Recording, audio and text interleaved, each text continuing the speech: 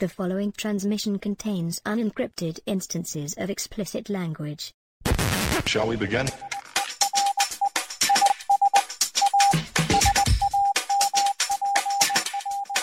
Let's begin. By the 1970s, famed director Fred Zinnemann had largely lost faith in the Hollywood studio system. But when Universal offered him a chance to direct a suspense film where everyone already knows the ending, he just couldn't resist the challenge. I'm Todd.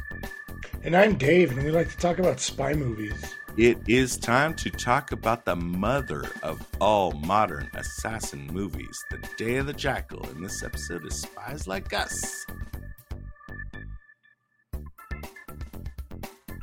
The Day of the Jackal is a 1973 film, historic fiction, so it's got a very historic setting, but the actual events we're going to talk about in the movie didn't necessarily occur. The events were shown occur in 1962 and 1963, although many critics noticed that there was no attempt to make it look like 1963. Everything in the movie, like clothes, hairstyles, cars, everything is pure 1973. Not only that, everybody's got a British accent, and they're supposed to be French. That drove me crazy. I was going nuts. I thought these were all British people, and then I realized, oh, they're French. And then real British people came, and yeah. I actually kind of thought, like, the real British people just went out of their way to be extra British. Yeah.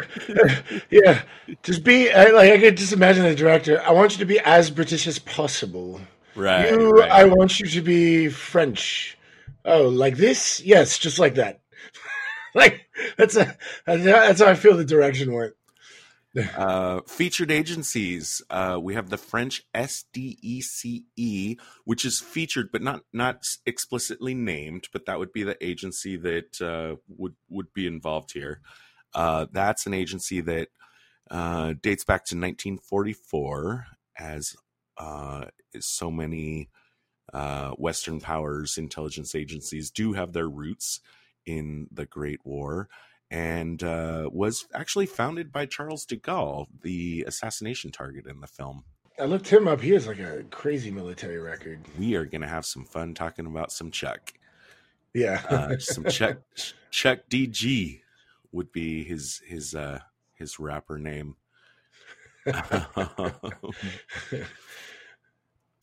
Several people in this film refer to de Gaulle's security service as being like the best in the world, which could just be for, dramatic tension of the movie.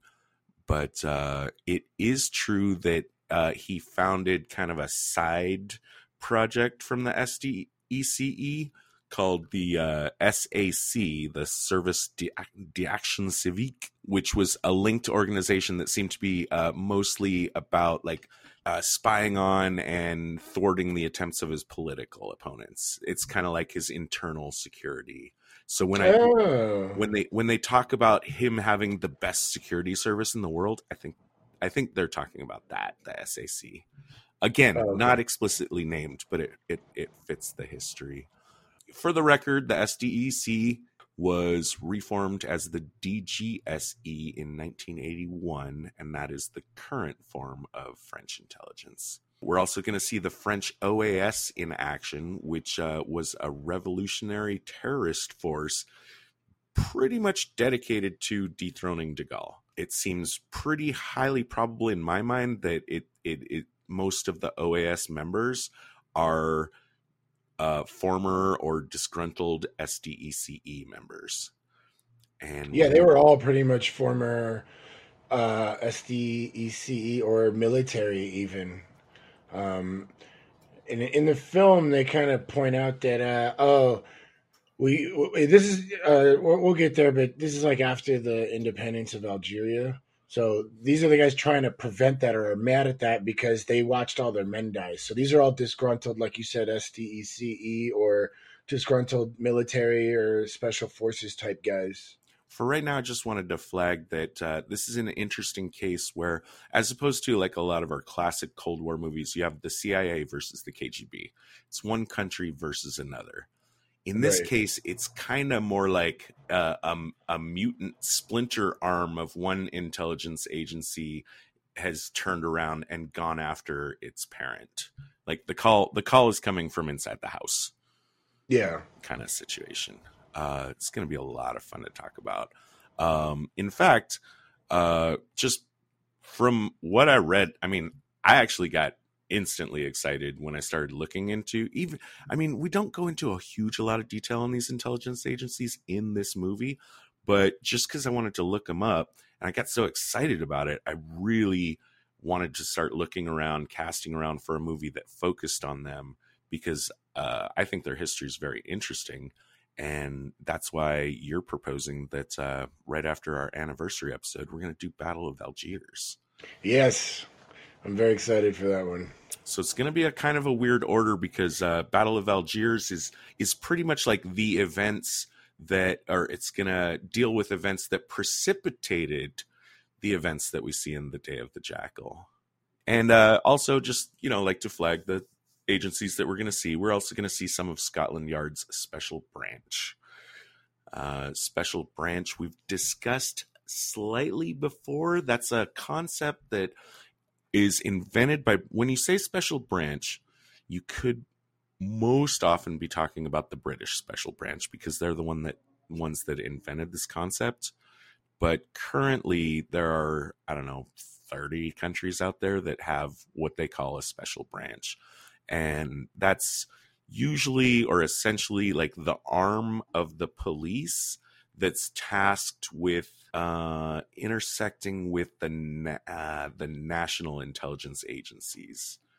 I guess like if you have an international fugitive in your country, you don't just want your intelligence guys, your main spies going after him. You want to employ the police as well, right? Right. That would be the special branch. I see. It's based on a novel. This movie is by Frederick Forsyth. He's not exactly John Le Carre, but he's not chopped liver either. No. he did quite a lot of spy novels, and more than a dozen of his have been made into movies. This is the most popular of them. The director, I believe his first name was Herman. Don't quote me on that, but last name definitely Zinnemann, who's famous for being one of the first directors to insist on using authentic locations instead of sound stages, or, for instance, just pretending that, Palm Beach is Saudi Arabia. He's got some crazy high profile other movies on his resume. He's responsible for High Noon, From Here to Eternity, and one of my mother's favorites of all time, Oklahoma. Ooh. And I think we could also give a little applause for Mr. Zinnemann for being the official guy that discovered both Marlon Brando and Meryl Streep. Oh, wow.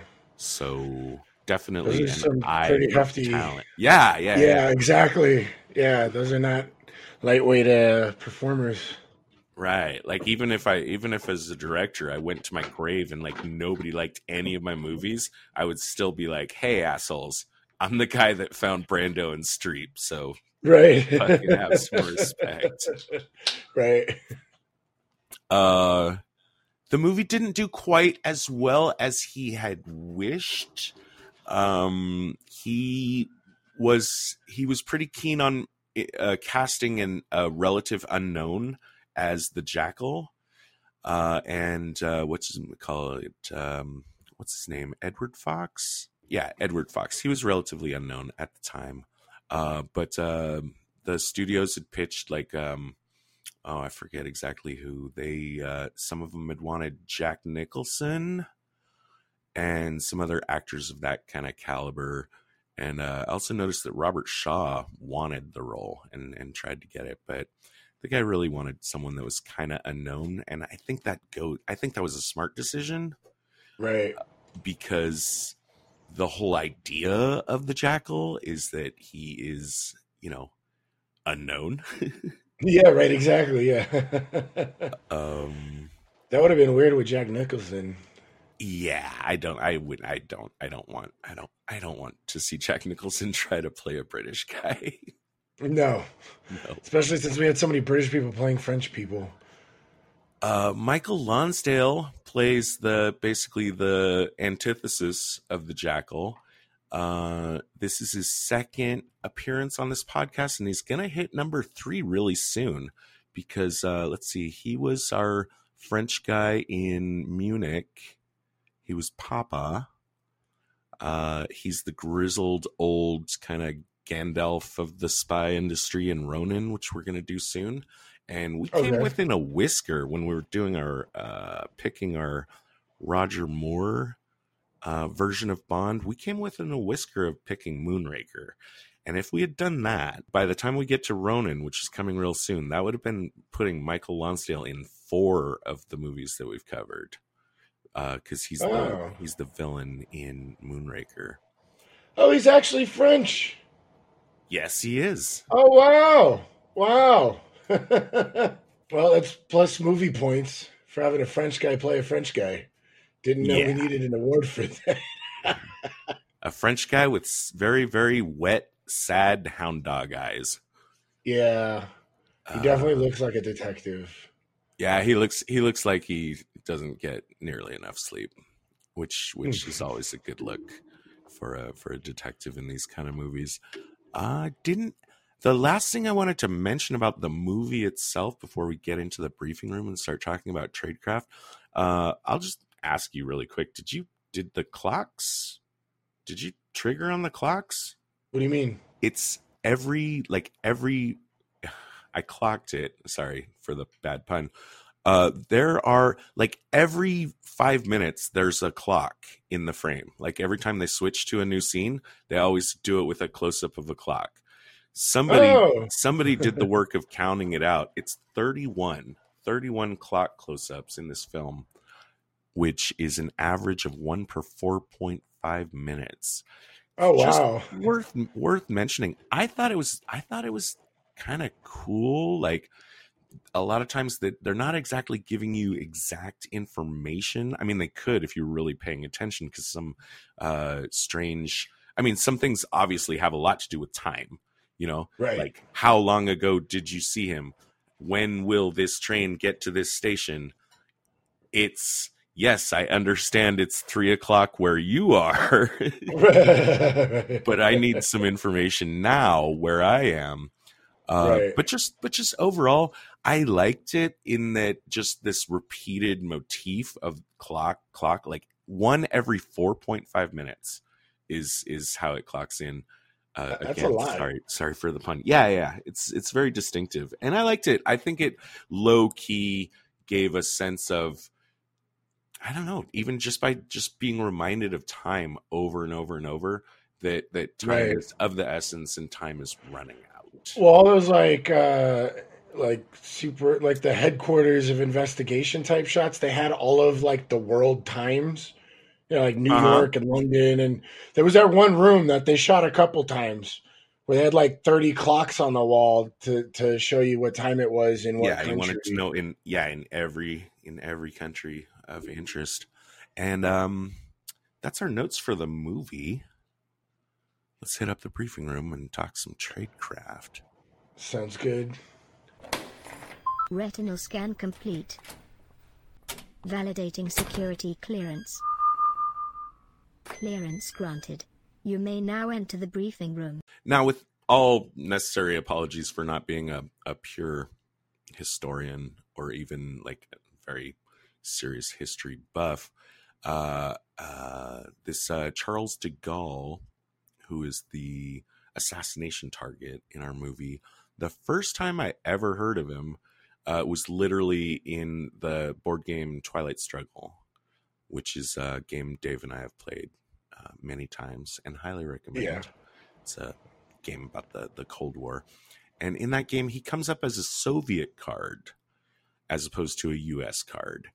And it's a Soviet card which removes 2 US influence from France, adds 1 Soviet influence, and cancels effects of the NATO card for France. That's the effects of playing the card. And the game also gives historical text for each of their cards. And I think it gives a really good summary of, just Charles de Gaulle in brief. And I'm just going to quote from the board game rulebook. Founder of France's Fifth Republic, de Gaulle's role during the Cold War is generally viewed through the lens of his second presidency. While still a Western ally, de Gaulle attempted to establish France as an independent voice within the confines of the Western camp. He developed an independent nuclear deterrent and withdrew from NATO's unified command. This is really important to talk about as far as who he is, because you don't see him much in the film, but he's the assassination target. And this is really important, mainly because he granted the independence of Algeria. And if you don't understand or know what that's all about, basically sometime around 1830, France invaded Algeria and like colonized it. And if you want to understand the bad blood between these two countries and why the revolution for Algeria's independence happened, just think Spain and South America. Like they just mowed down all of their leaders and raped all the women and rode off on all the horses type of thing. So the colonization of Algeria over that period of time created a lot of animosity. So when the uprising of Algeria to fight, and I think it was like 8 years, there was all, and like we said, we're probably going to talk about the Battle of Algiers right for our next episode. Okay, so you said they first invaded in 1830. When you say 8 years, you're talking about like the most recent 8 years. Right, correct. Like prior to the film, it took 8 years for them to gain their independence, and we're talking that uprising, something like 54 to 62, around there. Yeah, something like that. Like in the 1950, like the Battle of Algiers, which we're going to talk about next episode, was in 1956 to 1957. So, this film takes place right after de Gaulle granted independence to Algeria, and de Gaulle is a target of the OAS mainly because to him he liked the idea of independence, and so he didn't want any colonies. And so the OAS is made up of these like disgruntled French intelligence, French special forces, military guys that are, they're described as right-wing nationalists that are really angry. And in the film, it's kind of portrayed that like, hey, our men died fighting the Algerians, and now de Gaulle wants to give them, all this like free independence and stuff like that. Forget that. They were the Algerians during their revolution were just as brutal back to the France. Not that, we should really fault them considering their colonization, but it's just so you know that there's a lot of bad blood going on between these two militaries. So a lot of the OAS is just really pissed off that they gave up their lives and their men died and all that stuff to prevent the independence of Algeria. And here de Gaulle is just like granting them independence after such a brutal war. Yeah, apparently they even went so far into commit a large number of bombings and murders in France to try to stop the independence from happening. So these guys were like, not happy. Not at all. And so that's where we start the film, is after the independence had been granted, the OAS has decided to try and target de Gaulle. And, I think it starts out with their first attempt, which fails mainly because they tried to hit like a moving car. It wasn't really well planned out. And I think the film did a good job of pointing that out. There's this kind of cool little signal from one of the OAS members for a bunch of guys with machine guns. And they're like submachine guns. So like, I believe de Gaulle could have survived that. And it sounds like that actually happened. I think this is the only historical moment in the film. Yeah, failed assassination attempt. This part is total history. So we can compare, briefly, like what we know from history and what we see in the film. It's not too different. I mean, one of my first thoughts just watching the movie, because we have the Lonsdale voiceover that's like, 140 shots were fired and 7 hit the car or pierced the car, which my thought was like, wait a second, you shot 140 shots and only 7 hit the car? Like, wow, that Right. sounds pretty lousy. The wiki will give you from the historical event a 187 shots fired, even though it's, let's see, 14 pierced the car. It's still not great numbers, but I think maybe it's not so much that they were just missing like crazy, that maybe that the car was just that well heavily armored. Even two bullets hit the tires, but those were also armored and didn't slow it down. Which brings me though to my other like thing, which definitely from what I'm seeing in the movie, you know, the car's driving really fast. Yeah. One thing. And you know, even just right after they open fire, like it's at an intersection, another car like just happens to like spill into the intersection like immediately after. I really think like they could have made some kind of attempt to like block or stop the car. Just fucking pull a truck out. Right, yeah, exactly. Or something. Push a car out there or something. Because yeah. And then they would have got him. But yeah, super famous at the time. Like this was an assassination attempt that the entire world, was hitting in their headlines. And the ringleader we see in the movie, just as in reality, he was captured and executed by a firing squad and happens to have the dubious honor of being the last person to ever be executed by a firing squad in France. Oh, wow. Nice. And that pretty much gives all of our setup of like what the OAS is trying to do and why. And I think just giving us this scene in the movie was a pretty expedient way of just giving us at least as much information as we need. Obviously, you and I had a lot of fun, like finding out like what was really going on. But consider in 1973, audiences like already knew, like this stuff was a lot more fresh in their memories. It had only happened 10 years ago for them. Right. Whereas for us, this is like 50, 60, 70 years ago. Mm-hmm. Yeah. So yeah. So then I think our next section, I think we got a good plan for how to work this out. I want to talk about the planning, starting with the OAS's decision to use a contract killer, and I want to follow the Jackal and just the Jackal all the way up to the hotel scene where I think we'll stop. We'll rewind and then go revisit the investigation. Does that sound good to you? Yeah, that sounds really good. The OAS is obviously they're dejected. You know, they just lost a critical man. They lost apparently like by an inch a chance to achieve their goal of killing de Gaulle.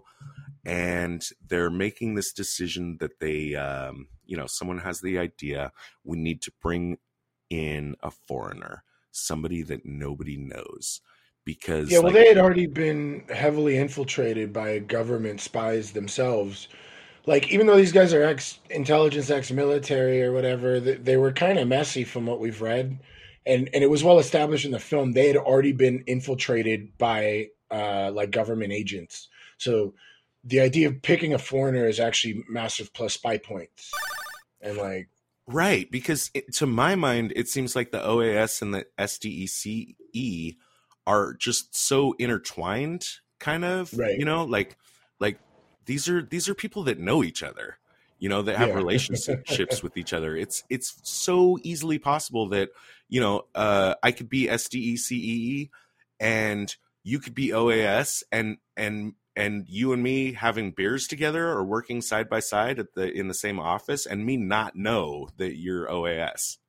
Yeah. Right. So that's why we like this plus spy points for, picking an outsider, because Uh-huh. again, like we said before, like this is, the calls coming from, this is an internal affair between the OAS and the SDECE. So an outsider makes super sense.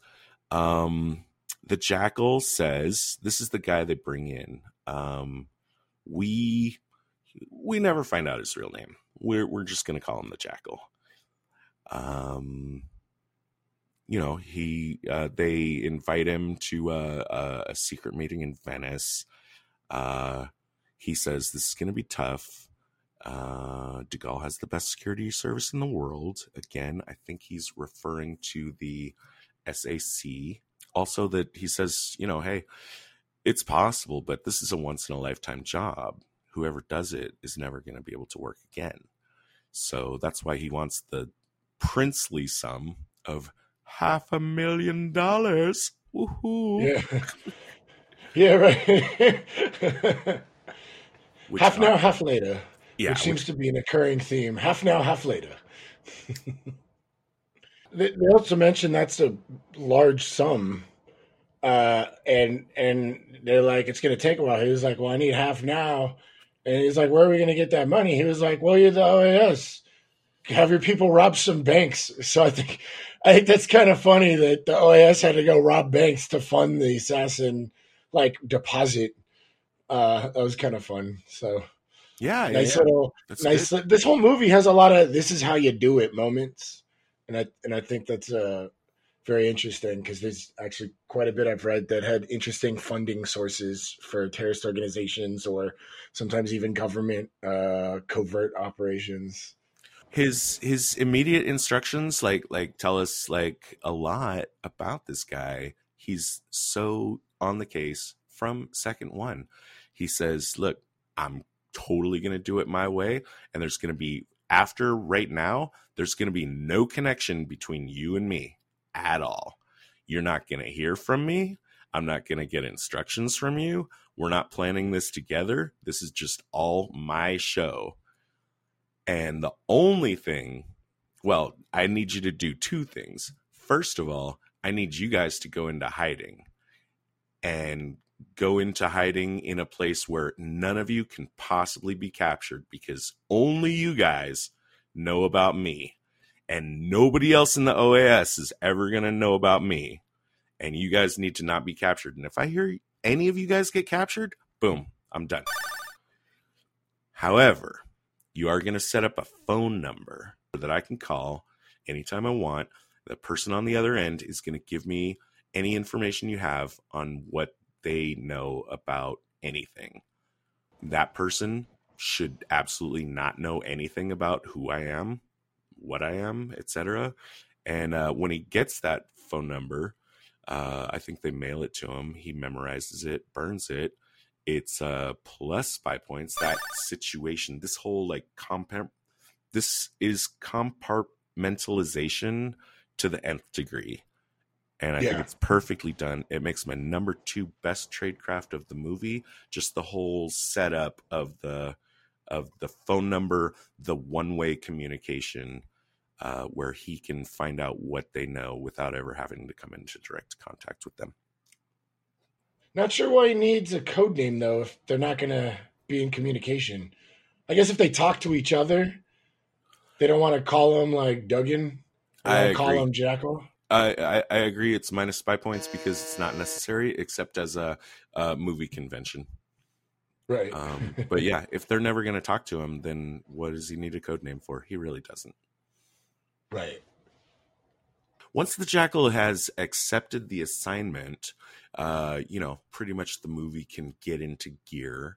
And really, part of the whole appeal of this movie is just watching him operate and make all of his plans. Yeah, and how he kind of starts is he starts watching, the various locations, and more importantly, he kind of spots a guy at the airport that is around his size and build, and he steals his. It's a guy with glasses. He steals his passport so that he can look like the guy. In case you're thinking well, why don't you report the passport stolen? That actually does come up later. But this is one of the many little balls, one of the many things that gets the ball rolling. And what he does is he goes to Genoa with the dug-in passport. That's a different passport. He's not only stolen one passport. That's right. Yeah, he's begun forging another identity. The Duggan identity is actually, I think that's the first thing he does. He visits a graveyard and he finds the headstone of a child that died shortly after birth, but has a similar birthday of him. I believe. Overall, he's going to have 3 identities, and he's getting all of them ready in advance. There's the Duggan identity. Well, the first one, I guess, is to him to start the Duggan identity. And one of the things I noticed with the passports is you need an entrance stamp and an exit stamp. And I think what he's doing is dodging certain entrance and exit stamps at the beginning so that he could manufacture this persona of Duggan and not have a trail behind Duggan. And so the idea of stealing the passport, it does trigger some issues for the investigation's help, but because it's separated from the Duggan persona, that's what I was saying. It's kind of just getting the ball rolling for him and finding the headstone and the birth certificate. And that's when he files to get a birth certificate and a passport, and he gets some forged like driver's license stuff. All of this, is to create the Duggan persona. And he does as much as possible of it by mail, and not in person, right? From what I see. And he goes to Paris to kind of figure out where the shooting's probably going to take place. I really liked, we'll talk more of this as it goes on, but the pre-planning that he goes through took like months. Yeah. Right? Yeah. And the date of the shooting, where he's going to shoot from, like everything was well pre-planned, which I guess for a job of this caliber, you better have all your ducks in a row, because it's not going to work, because you're going to have to go through a lot of improvisation on the way anyway. So you might as well try and, patch as many leaks as you can and maybe build like a really solid plan. A large amount of the first half of this movie, at least, is just watching him go through his meticulous planning, and I love every bit of it. You mentioned that he travels to Paris so that he can, and that I believe I'm pretty sure is on the Duggan passport. Because later they're going to know that Duggan went to Paris and then went back to London and just hung out there for a while. Right. So that's he's got that one identity. The second identity is going to be Lundqvist. That's the guy with glasses that he stole the passport from. And the final identity is going to be of a wounded, World War II Army veteran. And I like the fact that he bought the disguise clothing for the war veteran while he was in Paris. Why I think that's interesting is because, well, for one thing, I don't know if they sell berets in London as much as they do in Paris. Yeah, right. But also, I could be wrong about this, but I think that clothing in the 1960s, especially in France, was like kind of more like a local operation, and like buying a French suit and a French beret in London might not look as authentic as one that's like literally from this neighborhood, like from around the block. Yeah, it's kind of like those like super crazy snipers, the like really heavy camouflaged ones. They build their weed suits out of the plants in the area. Like I'm not gonna take like some pine right, trees from the Midwest and go out to like the Middle East, with some pine trees. Like I'm gonna use like the brush and shrubbery and stuff of the land, so picking clothes from London, pretending to be French or semi-French, is going to look really different or stand out except if you go to like a clothing store like in Paris. So yeah, I think that's a good point. One of the other things is the forger talks about using cordite to look sick and gray. He used to do it in the military when they wanted to get out of duty. You'd feel sick for about an hour, but then you'd feel great, but you would still look gray for the rest of the day. This is going to be big later. So he ends up buying all this cool stuff for like dyeing his hair and, just changing his appearance. And, he's going to go through a few different identities. After he gets all his makeup stuff, he goes back to the forger to get the documents that he had forged.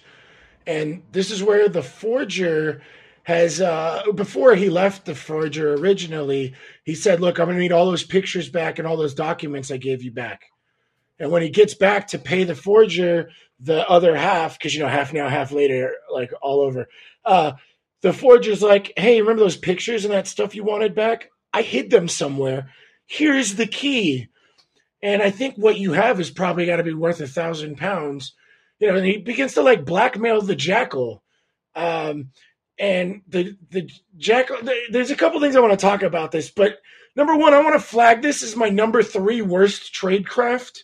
Not only is it bad for business, like you're obviously in like a black market, like forging documents business. I'm sure you're not like doing work for like, nuns here. Like, you're doing work for some shady people. You should know not to mess with these guys that you're selling these like documents to.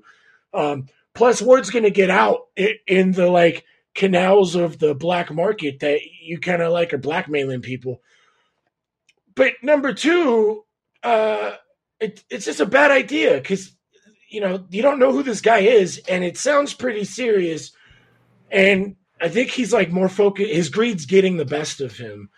So that's why I made my number 3 worst tradecraft. But after the blackmail, the Jackal kind of plays it like, okay, yeah, you're right. They're valuable. £1,000 sounds fair.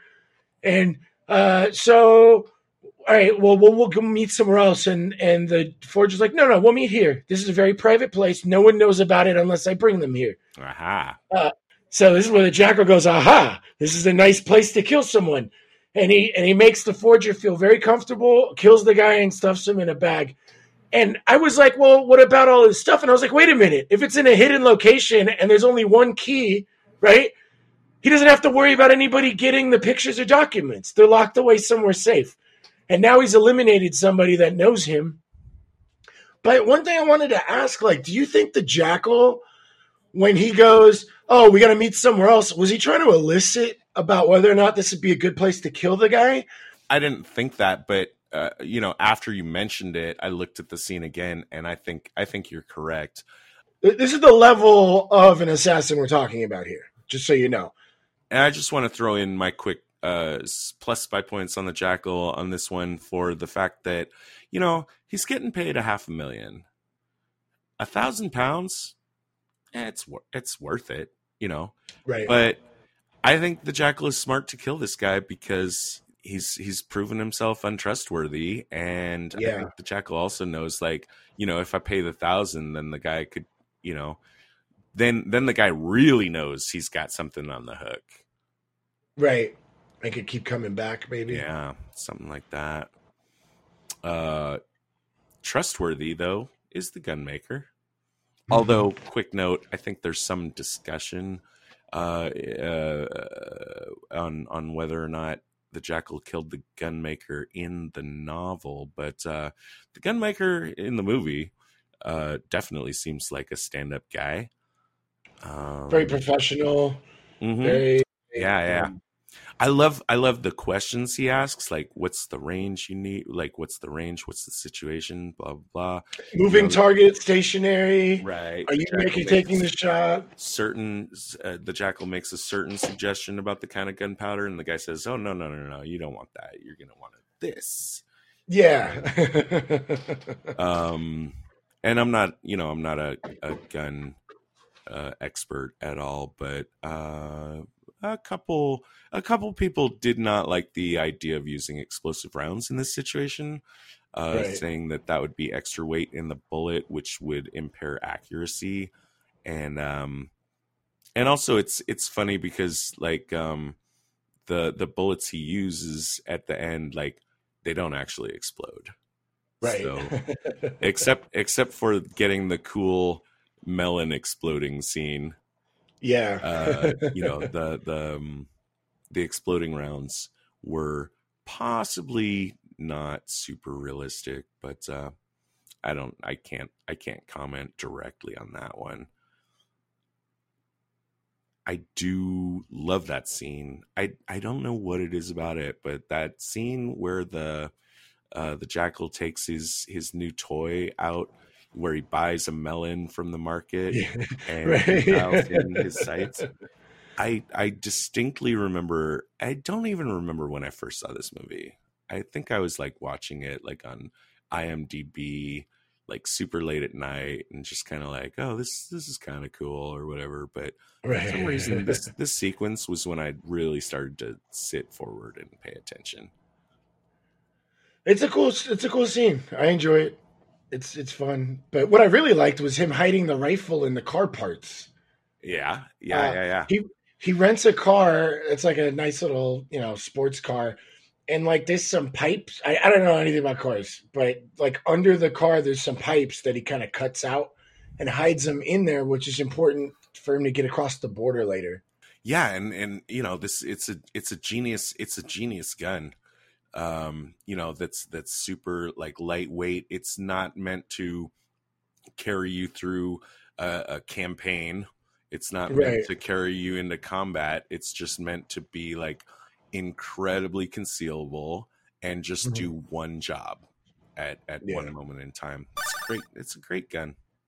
That's pretty much all of his like major preparations. He needs the gun, and he needs to prepare his 3 identities.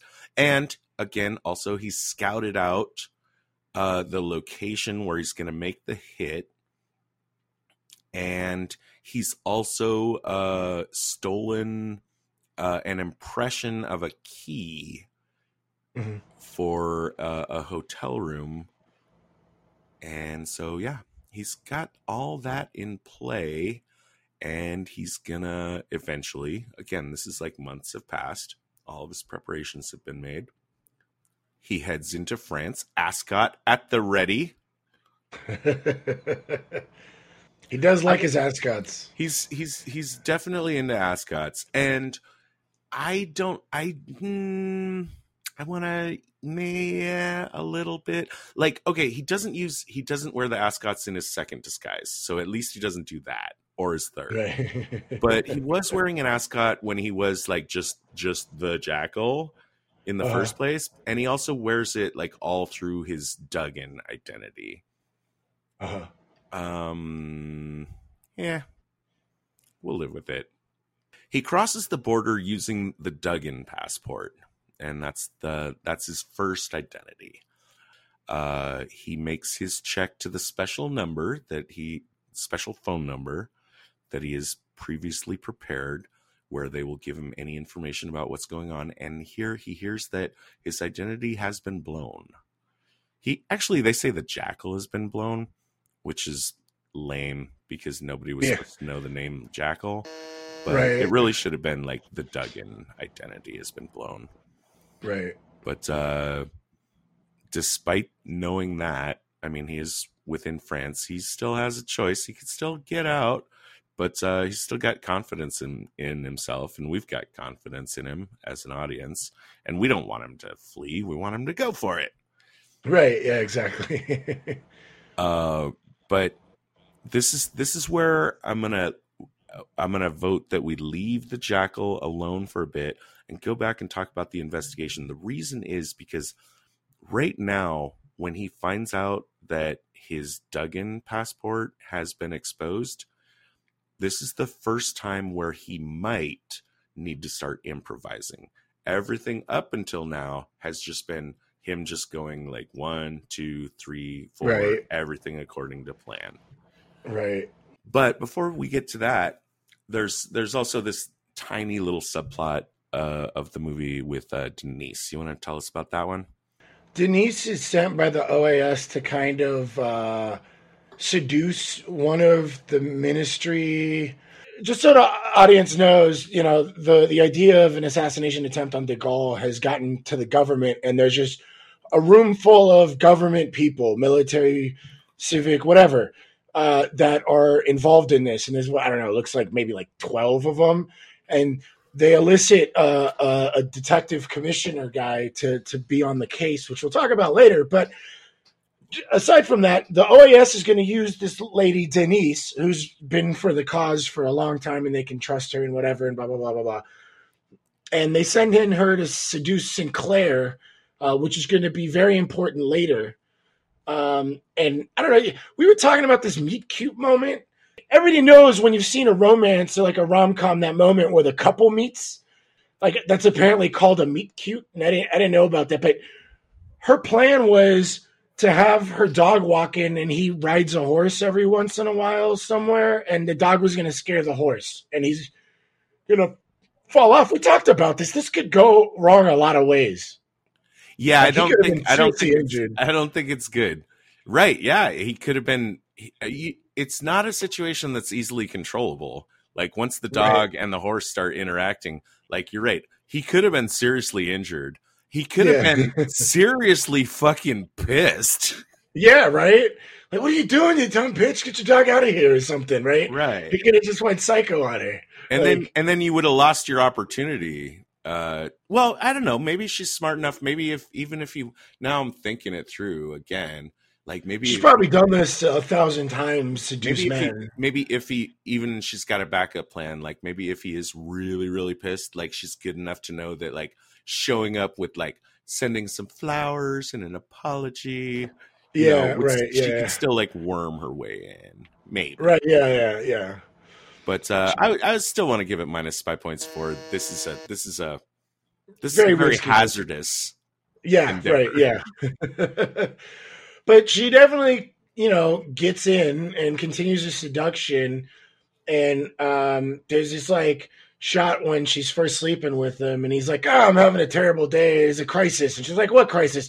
He's like, "No, I can't talk about it." She's like, "What crisis?" And she kisses her hand. It's like, so she's obviously putting on the eye blinks and the soft moves and stuff, which we find out is going to be a problem later. But the idea is, she's been feeding the info she's getting from Sinclair to the OAS. So Sinclair is unknowingly a leak for what are we calling them? Ministers? We're just going to call them the ministers. Just minister with a small m. Sure. Yeah. But that's the idea, which, I mean, massive plus 5 points for the OAS planning a girl to one of the ministers to kind of get some info. Yeah, but I think later on this makes my number 3 worst, or is it my number 1? No, it's my number 1 worst tradecraft. I have it down in my notes. I'll probably mention it again, but a guy like Sinclair at that level of government service is going to probably have the highest security clearances possible. They train you a good target, right? But they train you for exactly this, right? Like you're not. It's hard for me to believe someone at that level is gonna he might fall for a girl, right? But he's not gonna like tell her stuff. He's already been briefed on this shit. You know what I mean? So but master, this is gonna be my number 1 worst tradecraft, which I'll talk about when it actually like becomes a problem later. But I'm pointing it out now. But that's Denise in a nutshell, and I guess it's time that's the procedure by which. Like, again, it was the Jackal's idea in the first place, but the OAS is playing ball according to his rules. Like, they're going to get information. She doesn't know anything about the Jackal himself, but she's going to feed that to the OAS. They're going to feed it to another person in the OAS who also doesn't know anything about the assassination thing. And all that guy's job is, like, if this phone rings, just tell the person on the other side, like, what the SGECE knows. Right. Or what we tell you to tell him. Like, it's a relay of information, and it's broken up, so it's not like a direct chain, which is good. This is how you're supposed to do it, right? But, yeah, that's pretty much Denise. So, I don't know, you said you want to talk about the investigation, but I think we need to kind of point out some stuff about the identity theft. A really interesting thing about the Day of the Jackal is this was actually the first movie to, or at least the first major movie to showcase identity theft, at least in the way that we would think of it in the modern day, like with the passport forging and stuff. I mean, yeah, I mean, you could have movies where like someone, I don't know, murdered a count and like took over his castle and pretended to be the count or something. But, Right. Yeah, you know, right. this is the first movie where audiences saw like this kind of paperwork shenanigans and what could be done. And Forsyth, the author of the novel, researched it heavily, and what he was finding out was alarming to him. And he was sending, Yeah. even while he was writing the novel, he was sending letters of caution to the British government, letting them know, like, hey guys, you might want to just be aware that this kind of Right. stuff is possible. And all that stuff was ignored until the movie came out. And then they tightened up their regulations on passports and like quite a bit in response to it being out there. Like it actually scared them to have this this information out there, which I think is going massively to the credit of the film, and a good reason to flag it as a nice historical piece, and especially a piece that like is so important for us to cover on the Spies Like Us podcast, because this is kind of a movie that like by its very nature of being made changed the rules of espionage in a certain way. Yeah, I mean, like, it's really incredible how he handles all the passport stuff, and I could see how this could be really scary once it's pointed out, like, hey, this could easily happen. One of the things I loved about the passport moves that he makes, and this in fact made my number one best tradecraft. Not only did he use like a real birth certificate, and use all this identity mail-in stuff and forged document stuff, but he specifically applied for the passport during the holiday season. So, I mean, the whole first passport thing is going to make my number one, but I wanted to point out the holiday season because, during the investigation, it really slowed them down because they had to go and look at every single application for a new passport within the last 3 months. And it's like a big holiday where there's tons of tourism. And it's like, do you know how many people are coming in from out of the country? So I wanted to flag this as my number one best tradecraft because it really slows down the investigation. The timing of the year, his entire plan throughout the whole film is very meticulously thought out as far as timing goes. And I think the idea of when he got his passport, legitimately through fake documents and fake names was really important because for them to find that took them a lot of man hours. Mm-hmm. So I really wanted to flag that. I like that one. Yeah, I know. I remember what you're talking about the Inspector LaBelle or something complaining about like, oh, this fucking holiday season. Yeah, right. Yeah, exactly.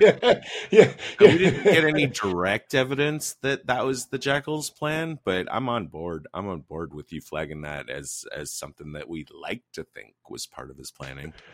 Right, especially with all of the things we know were part of his planning, and his whole timeline was like well thought out. So I feel like he did this on purpose, like the time that he was getting in and out of countries, especially for this. But yeah, thanks. Yeah, I think it was a good spot. Okay, let's cut it here. We've covered all the Jackal's planning and execution up until the hotel sequence near the French border. This is a good time to take a break and go back in time and take a look at the French and British intelligence agencies that are trying to stop him. As we'll see, they've got their work cut out for them, beginning as they do with virtually no information. So that's what we're going to do in part 2. We'll track the investigation up until the two timelines intersect, which again, that's at the hotel sequence. That's the first time that he shows up as an actual blip on their radar, and it's also when he becomes aware that he's being pursued. As always, the best way to make sure you don't miss out on that is to hit the subscribe button on iTunes, Google, or your favorite podcast app. Also, you can find updates on our Facebook page or website, spieslikeus.net, and please, if you can help us out and give us some feedback, we're always trying to improve the show and your thoughts would be a big help. The preceding transmission sampled the songs Ice Cold by Audionautics, Enter the Party by Kevin MacLeod, and sound effects from freesound.org. Attributions and links are found at spieslikeus.net. Editing by Todd Hostetler.